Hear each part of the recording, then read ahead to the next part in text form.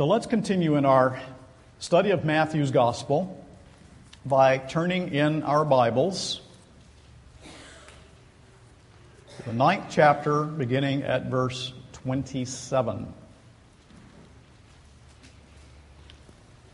Let's briefly pray before we read. Almighty God and Father, the man whom you have called to preach the word in this congregation this morning asks for the power of the Holy Spirit. And Jeff and I, as we minister to this flock, cannot do so without the power of the Spirit of God. And so enable this servant to do battle with the evil one and with his evil kingdom, that the kingdom of Christ may be established in many a heart today. Help me to take the sword of the Spirit, which is the Word of God, to place upon my head that helmet of salvation, and while I am dressed with the breastplate of righteousness, that imputed righteousness of Christ, I would ask, Heavenly Father, that battle might now be done, and that the Spirit of God will go before, and that the divine warrior will conquer many a heart. For we ask these things in the name of Christ, who promised that this word is His word, and will not return void, but will accomplish the purpose to which He sends it. Amen. Matthew's Gospel, chapter 9, beginning with verse 27. This is the Word of God. And as Jesus passed on from there, 2 blind men followed him, crying aloud, "Have mercy on us, Son of David." When he entered the house, the blind men came to him, and Jesus said to them, "Do you believe that I am able to do this?" They said to him, "Yes, Lord." Then he touched their eyes, saying, "According to your faith be it done to you." And their eyes were opened, and Jesus sternly warned them, "See that no one knows about it." But they went away and spread his fame through all that district. And as they were going away, behold, a demon-oppressed man who was mute was brought to him. And when the demon had been cast out, the mute man spoke. And the crowds marveled, saying, "Never was anything like this seen in Israel." But the Pharisees said, "He casts out demons by the prince of demons." The authority of Jesus has been the theme that we have been seeing all the way through the Sermon on the Mount in his teaching, and all the way through these accounts of miracles in these chapters that we've been looking at lately. Each miracle tells us more about Jesus. Each miracle gives to us an angle on Jesus' person and work. You will remember the purpose of the miracles of Jesus. They are signs that the kingdom has arrived in Jesus. He has come to recreate. He has come to restore. The consummation that is to come has already broken into time and space in His person. Jesus came to remove uncleanness. Many of the miracles, as we've seen, deal with ceremonial uncleanness, pointing ultimately to the fact that in His cross He will deal with the uncleanness of our hearts. All of the miracles of Jesus point to the resurrection of Jesus from the dead. This is the exercise of resurrection power prior to His resurrection from the dead, again pointing to the ultimate restoration of all things. And all of the miracles indicate something of who Jesus is, tell us something about His person and something about His work. Now, before we look at the 2 miracles of Jesus that we have read in this text this morning, I want to raise a question that I haven't raised, that I know will be in at least the minds of a few people as we move through these miracle narratives. And that question is, did the miracles of Jesus really happen? So the very first thing that I want to say in the sermon this morning is, did Jesus perform the miracles attributed to Him in the New Testament? Well, of course He did. The Bible is the inerrant Word of God, and we Christians believe the miracles because the Bible says that He did these things. You know, our young people go off to college, and it is almost inevitable in most colleges that you will find a professor who will say something like this. You know, you were taught in your Sunday schools to believe in Jesus and to believe that He performed miracles and raised the dead, but I'm here to disabuse you of that idea. That's all wrong, and you have to relearn everything. And the a priori assumption of the professor is there can be no supernatural. And even though it's true that there is more of an openness to the supernatural, there is not more openness to Christian supernaturalism in the schools and universities of our day. Not really. The Christian faith, you see, is supernatural at its core. At its basis is the impregnable rock of the resurrection of Jesus Christ from the dead. And apart from miracle, the supernatural, there is no Christianity. How essential it is that we understand that Christianity is not a moral philosophy, that Christianity is not there simply to tell us about how to be good, that it is the proclamation of salvation that has come into time and space because of our desperate need of salvation, and God has entered in the person of His Son to save us. That's the Christian message. We need the forgiveness of sins, and only Christ coming into this world could save us. What then is our defense of miracles? Well, I'm just going to say a couple of things that are important here, but I recommend that you read Christianity and Liberalism by J. Gresham Machen if you never have read that book, in which you will find much more, and that old book is still very, very relevant today. The miracles of Jesus must be taken in connection with the character of Jesus. Machen makes that point in his book, and it's a very important point. For example, it is not probable that a man should rise from the dead. We all know that. But then Jesus was like no other man that ever lived. And so Machen rightly says the uniqueness of the character of Jesus removes the hostile presumption against miracle. That's correct. When Machen himself was a student under the liberals in Germany, he would go and sit under the great liberals, all of whom denied Christian supernaturalism, denied the virgin birth, denied the resurrection, denied that Jesus was God, denied that He had come into the world and performed these miraculous signs. They all denied this, and they were very, very persuasive. Machen would go back to his room as a young student, and he would take out the Gospel of Mark, and he would simply read through the Gospel of Mark, and all of the objections of his professors would simply vanish away. Because as he read the Gospel of Mark, there he would find the ring of truth. He would see who Jesus was, and he would say, it is not possible that what my professors are saying is true. It is only possible that what the New Testament teaches is true.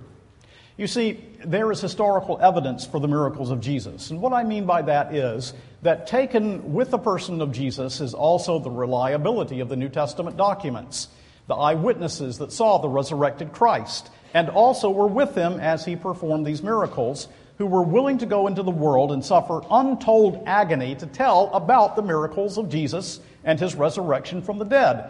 In other words, those things were not done in a corner. When God revealed Himself, He revealed Himself clearly and openly in history, in time, and in space.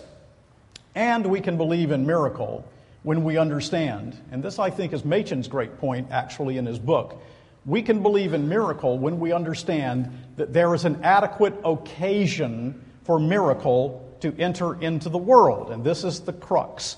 What is the adequate reason for miracle? Well, the reason is the conquest of sin. That's the reason.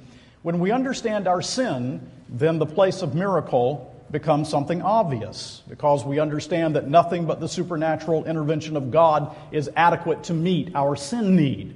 Only a creative act of God can save us, and that is found in the redeeming love of Jesus Christ and in His miraculous intervention in our lives.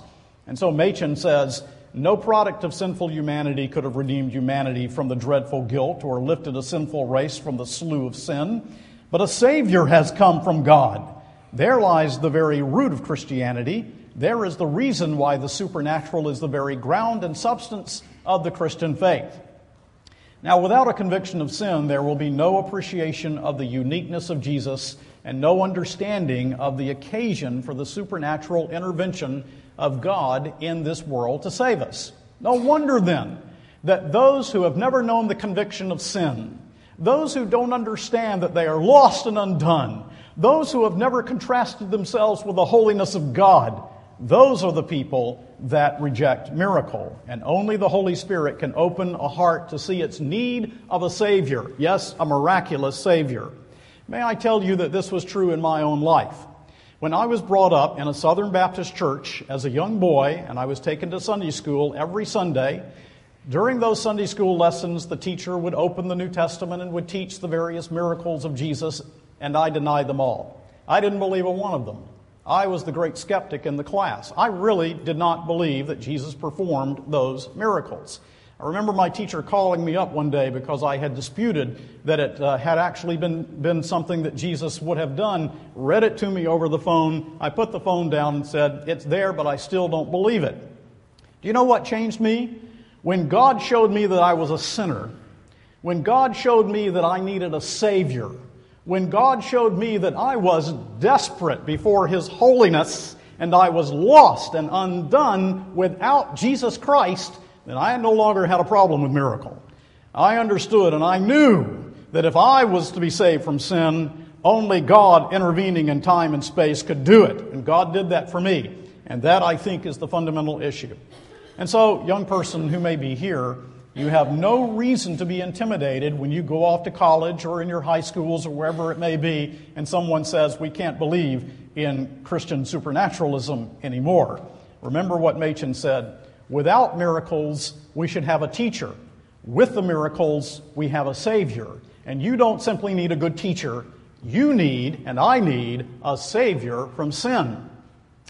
Yes, then, we believe the miracles because they are revealed in the Word of God, and because God has opened our heart to see our need of those miracles. And that Word alone, which gives us the answer to our desperate question, can answer the question of miracle. How can I be freed from guilt and sin? And with that in mind, we turn to the two miracle narratives that we read this morning. And so the second thing in the sermon is, the blind see. Verse 27, "And as Jesus passed on from there, two blind men followed him, crying aloud, 'Have mercy on us, Son of David.'" You see their need. They were blind. They could not see. Imagine that. Not to see a baby crawl, begin to walk. Not to see a bird singing in a tree, going to the beach and walking on the sand, but seeing no sunset, seeing no beautiful sunrise, not seeing the beauty of someone's face, not seeing, but total darkness. No ophthalmologist could help them. No optometrist could give them sight. No pair of glasses could have helped these two blind men. That's their need. But notice their cry, "Have mercy on us, Son of David." Son of David. Do you remember how Matthew opened in the very first verse of the very first chapter? It opens this way: "The book of the genealogy of Jesus Christ, the Son of David." That's how it opens. And then when we come to the end of Matthew, the crowds will cry, "Hosanna to the Son of David." In chapter 22, Jesus debates the Pharisees and tells them that the Messiah, based on Psalm 110, is both the Son of David and David's Lord. He is David's descendant. He is a man who rules as king, but he also is God in the flesh. "The Lord said to my Lord, Sit thou at my right hand until I make thine enemies a footstool for thy feet." And so when we read here that they are crying out, "Son of David," the blind men are petitioning Jesus in the recognition that he must be the Messiah. Isaiah 11:1, "A shoot coming up from the stump of Jesse. From his roots a branch will bear fruit." Jeremiah 33:15, "In those days and at that time I will make a righteous branch sprout from David's line." Ezekiel 34, "I will place over them one shepherd, my servant David, and he will tend them. He will tend them and be their shepherd." This was the promise of the Old Testament, that the Messiah would be of David's line. And so the blind men may not have understood a lot about this, but as someone has said, their need drove them to confession.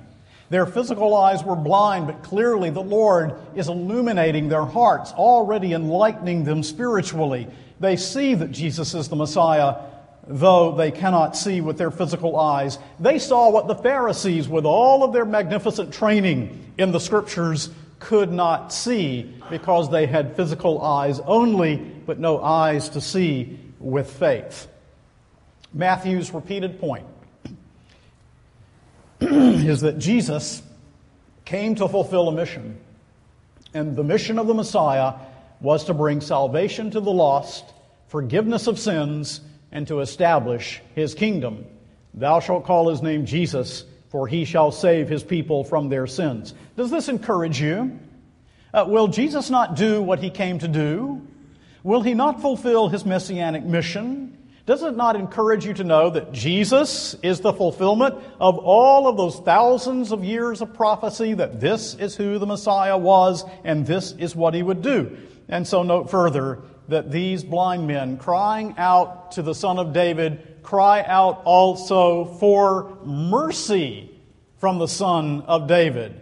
O Son of David, have mercy on us. They cried out for mercy. They did not cry for what they deserved. They did not say, we have a right to this. They didn't say, we've had bad cards dealt to us and we want you to fix it. No, they cried out for mercy. And they cried because they believed that Jesus could actually heal them. When true faith is in the soul, a person will pray. When true faith is in the soul, a person will cry out. And this was prayer from the heart indeed. And it leads me, as we think about their faith, to say some things about faith. Look at their faith. In verse 28, when he entered the house, the blind men came to him, and Jesus said to them, "Do you believe that I am able to do this?"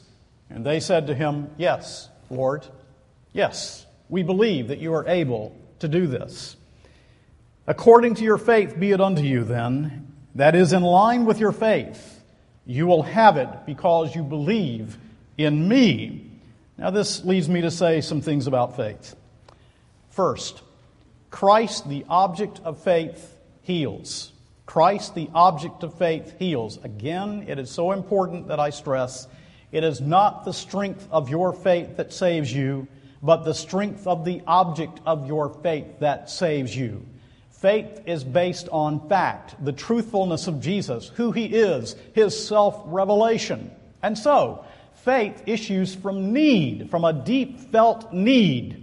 Faith must have an adequate object. It is never abstract. Faith in something, faith in someone. No, it is faith in Jesus, faith in Christ alone.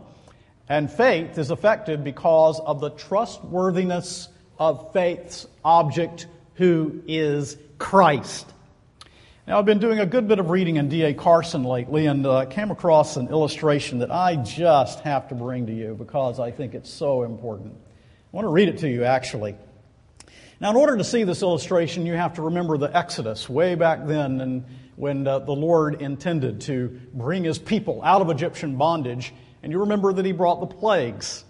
You remember the last plague that he brought was the promise that the firstborn son of the Egyptians, or any that did not have the blood on the doorposts, would die. Now that's the setting. Now, it is the night of the first Passover. Mr. Smith and Mr. Jones, two Israelites who have observed the succession of plagues that have befallen Egypt and sometimes spilled over into the land of Goshen, where most of the Israelites lived, are having a conversation over the back fence. Mr. Jones confesses his deep worries over the coming night. "Of course I'm concerned, shouldn't I be? God has sent waves of plagues, flies, frogs, darkness, water turning to blood. But this last announcement is frankly terrifying. The loss of the firstborn in every household in Egypt, the nation will be shattered. But haven't you done what Moses said and daubed the side posts and lintel with blood from the paschal lamb? Of course, I'm an Israelite just like you, but a bloodstain or two seems a strangely weak way to stop the ravages of the angel of death. I'm terrified for my son, and I don't know what else I can do to ensure his safety." Mr. Smith sighs. "You've done all you need to do, all you can do. You know that I've got a son too, and I'm perfectly confident that he is safe. God has promised through Moses that in the households where the blood has been applied as stipulated, the firstborn male will be safe. Don't you think God will keep his word? Where is your faith?" When Mr. Jones replies, he's hesitant and troubled. "Please don't give me moralizing sermons about faith. I'm scared. And that's all there is to it. I've sprinkled the blood around just as God said, but I'm frightened for my son, and I wish I could do something to guarantee his safety." That night, the angel of death passed through the land. In most houses, there was loud weeping and wailing as the firstborn males died in huge numbers throughout the land. Now, the question is this: Pardon me. Which man, Mr. Smith or Mr. Jones, lost his firstborn son?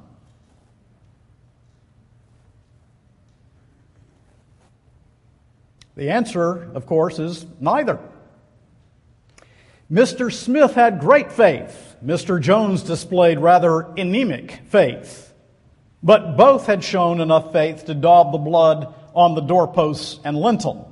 Beyond that, the outcome depended utterly on the reliability of the promises of God. Something very similar is portrayed in the Gospels. We do not wrench blessings from Jesus by somehow increasing the intensity of our faith. Granted, we have any genuine faith at all, what is far more important is the faithfulness of Jesus. And ironically, when we focus on that, we find our own faith strengthened as we come more greatly to appreciate the one on whom our faith rests. Do you see? Yes, it is a wonderful thing to have great faith. We want great faith, but it is not the strength of your faith that saves you. It is the strength of the blood of Christ that faith grips that saves you. And that we see consistently through the Gospels. And so these men had faith, and the blind men saw, verse 30, and their eyes were opened. Their eyes were opened. These men took advantage of a great opportunity, did they not? Jesus was near, and they must have had help to find him. And they went and they asked that they might see. My faith is weak. My faith is weak, you might say. I don't know that I can take advantage of that opportunity. Don't focus there. All that we've been saying is focus on Christ, the object of your faith. And so imagine, imagine these two men. From darkness to light. They could not see, now they see. I suppose the very first person they saw was Jesus standing before them, who actually in his compassion had touched them that they might receive their sight. And now they can see everything. One of my sisters in Christ in our congregation told me that when she was a little girl, she was having eye trouble, and she went to the doctor, and when she was given her eyeglasses, there was a new world. She couldn't believe it. Well, how much more so for these two blind men that could now see when once they were blind. We also see something about their witness here, don't we? In verse 30, their eyes were opened and Jesus sternly warned them, see that no one knows about it. But they went away and spread his fame throughout all that district. I find it difficult to be harsh on them. Yes, we should obey Jesus. And this is so much like us, isn't it? Jesus tells us to do something and we think, well, for his glory, we're going to do it another way. Yeah, it's wrong. But at the same time, I'm so sympathetic. They can see. They couldn't see before. It would be very, very difficult for them to go out and say, I can see, and once I couldn't. And Jesus, he did this for me. Well, they should have obeyed. They really should have.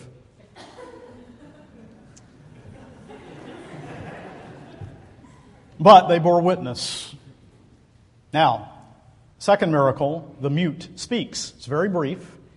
As the two formerly blind men were leaving, it seems this man was being brought in, and some have suggested that these two formerly blind men brought him in. They found this mute man and brought him in. If so, the suggestion makes sense, because when we've been found by Jesus, the first thing we want to do is help others to find Jesus, don't we? You remember that? That longing that others come to know Jesus? That shouldn't die in our heart, should it? Well, we see their condition in verse 32. As they were going away, behold, a demon-oppressed man who was mute was brought to him. Well, they could not speak. The word here is kophos. Kophos is a word that means mute, but often also it means deaf. It does actually in the next chapter. It means deafness as well as the inability to speak. Often an inability to speak, inability to hear, these two things go together. So probably what we have is someone who could not speak, and also, kophos, he could not hear either. What a very, very sad condition. And it seems to have been caused by demon possession. Not only the inability of speak, the inability to hear, but demon possession as well. But then we find the healing of this person. We aren't told how. We aren't told how Jesus cast out the demon. Did he say a word? Did he offer a command? Did he touch? Did he say nothing? We aren't told, but he cast out the demon, and the dumb man spoke.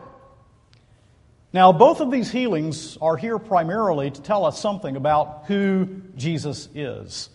Matthew is leading us along step by step that we understand more and more about who Jesus is. And so the fourth thing I want you to see is Jesus' identity. Jesus' identity. Matthew arranges his miracles topically. You can see that by comparing Matthew with Mark and with Luke. He arranges them topically.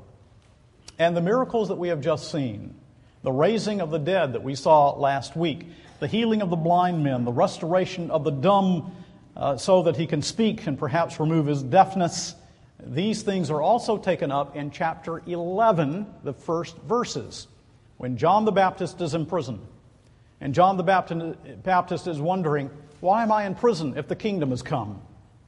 Is he the one? And so he sends messengers to ask Jesus, are you the one, that is the Messiah, or shall we expect another? And you remember that Jesus sends back the answer, look at what you have seen.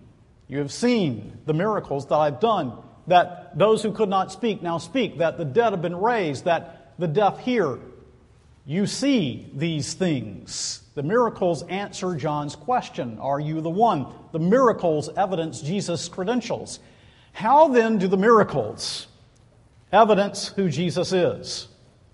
The miracles evidence who Jesus is because, as was read by Pastor McDonald from Isaiah 35 this morning, the Old Testament tells us that this is what the Messiah would do when he came. Then shall the eyes of the blind be opened, and the ears of the deaf unstopped. Then shall the lame man leap as an hart, and the tongue of the dumb shall sing. This was the prophecy of the Messiah who would come. These are the credentials of Jesus. And so in that next chapter, Jesus says, go back and tell John what you see and hear. The miracles are Jesus' messianic credentials. They show that he is the one prophesied in the Old Testament prophets. And look at what we have seen when we have seen those miracles, even in chapter 9, 1 through 8, that Jesus can forgive the sins of sinners.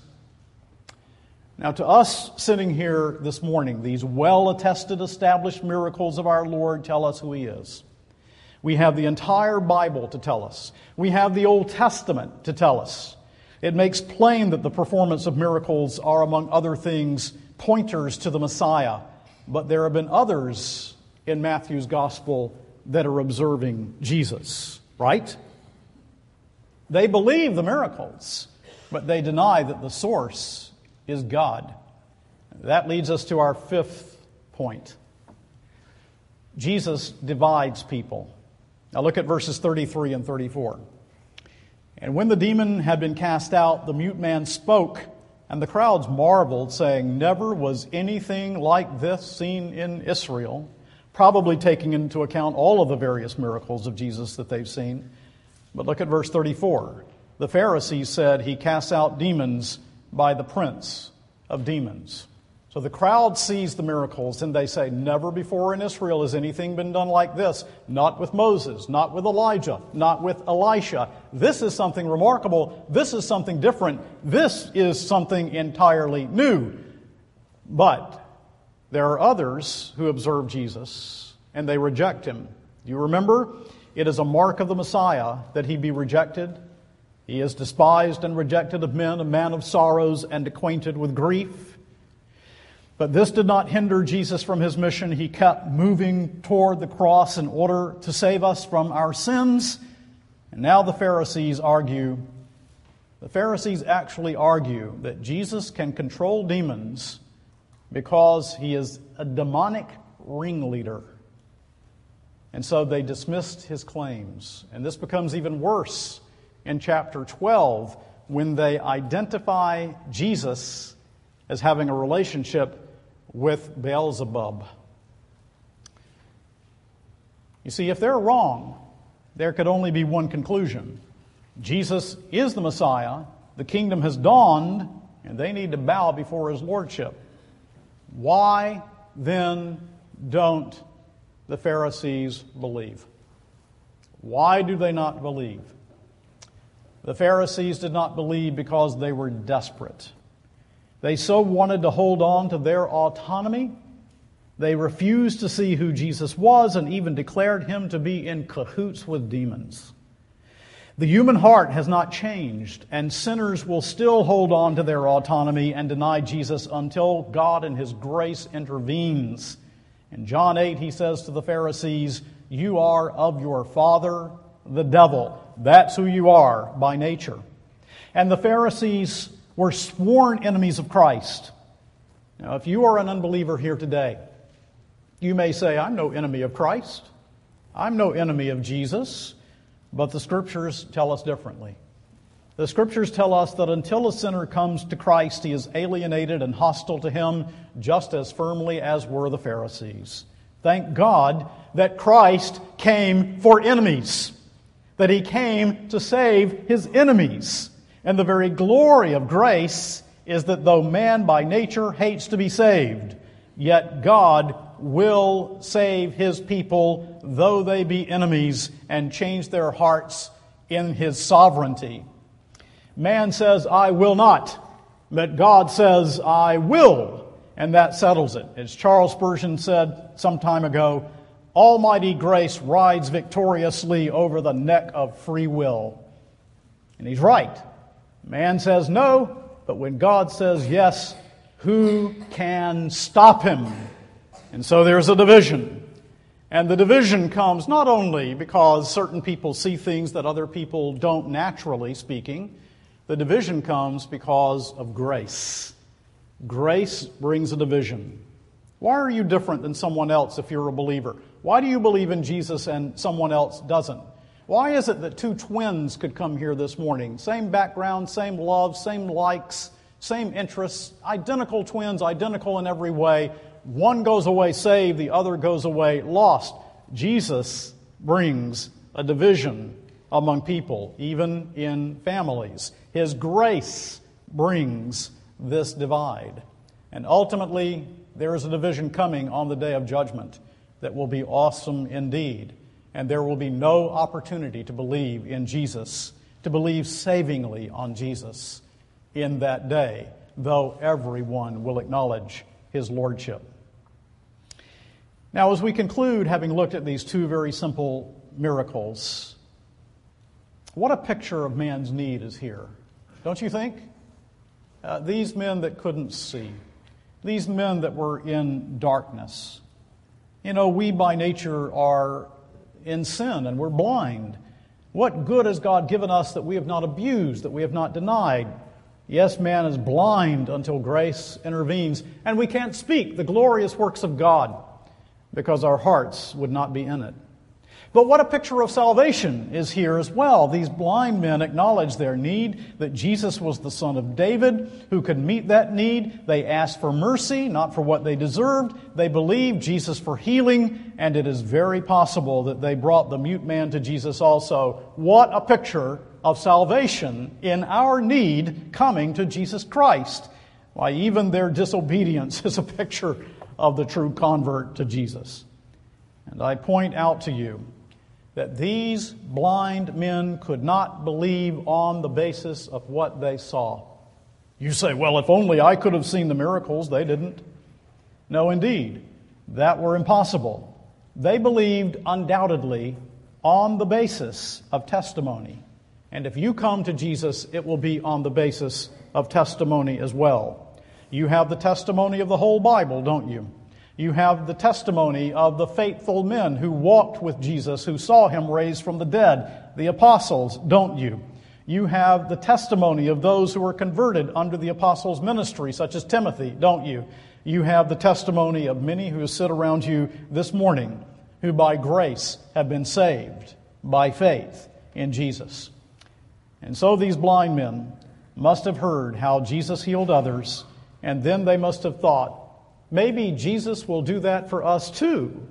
Faith cometh by hearing, and hearing by the word of God. You have heard faithful testimony to who Jesus is, and that He saves sinners. You have heard too, and will you also say, maybe when I come to Him, He will do for me what He has done for others. Maybe He will save me too. I will go and I will ask Him, do go, come and welcome to Jesus Christ. Come and ask Him to save you from your sins. Come and ask Him to show you sovereign mercy and grace, and He will do it. He will do it. Come and ask, and then you will know it was all because His grace was in it from the first. You know the words of William Matson's hymn? The words are so wonderful and applicable to our text. Lord, I was blind. I could not see in Thy marred visage any grace, but now the beauty of Thy face as radiant vision dawns on me. Lord, I was deaf. I could not hear the thrilling music of Thy voice, but now I hear Thee and rejoice, and all Thine uttered words are dear. Lord, I was dumb. I could not speak the grace and glory of Thy name, but now as touched with living flame, my lips Thine eager praises wake. Lord, I was dead. I could not stir my lifeless soul to come to Thee, but now, since Thou hast quickened me, I rise from sin's dark sepulchre. Lord, Thou hast made the blind to see, the deaf to hear, the dumb to speak, the dead to live, and lo, I break the chains of my captivity. May God do that in some soul this morning and bless the preaching of His word. Amen.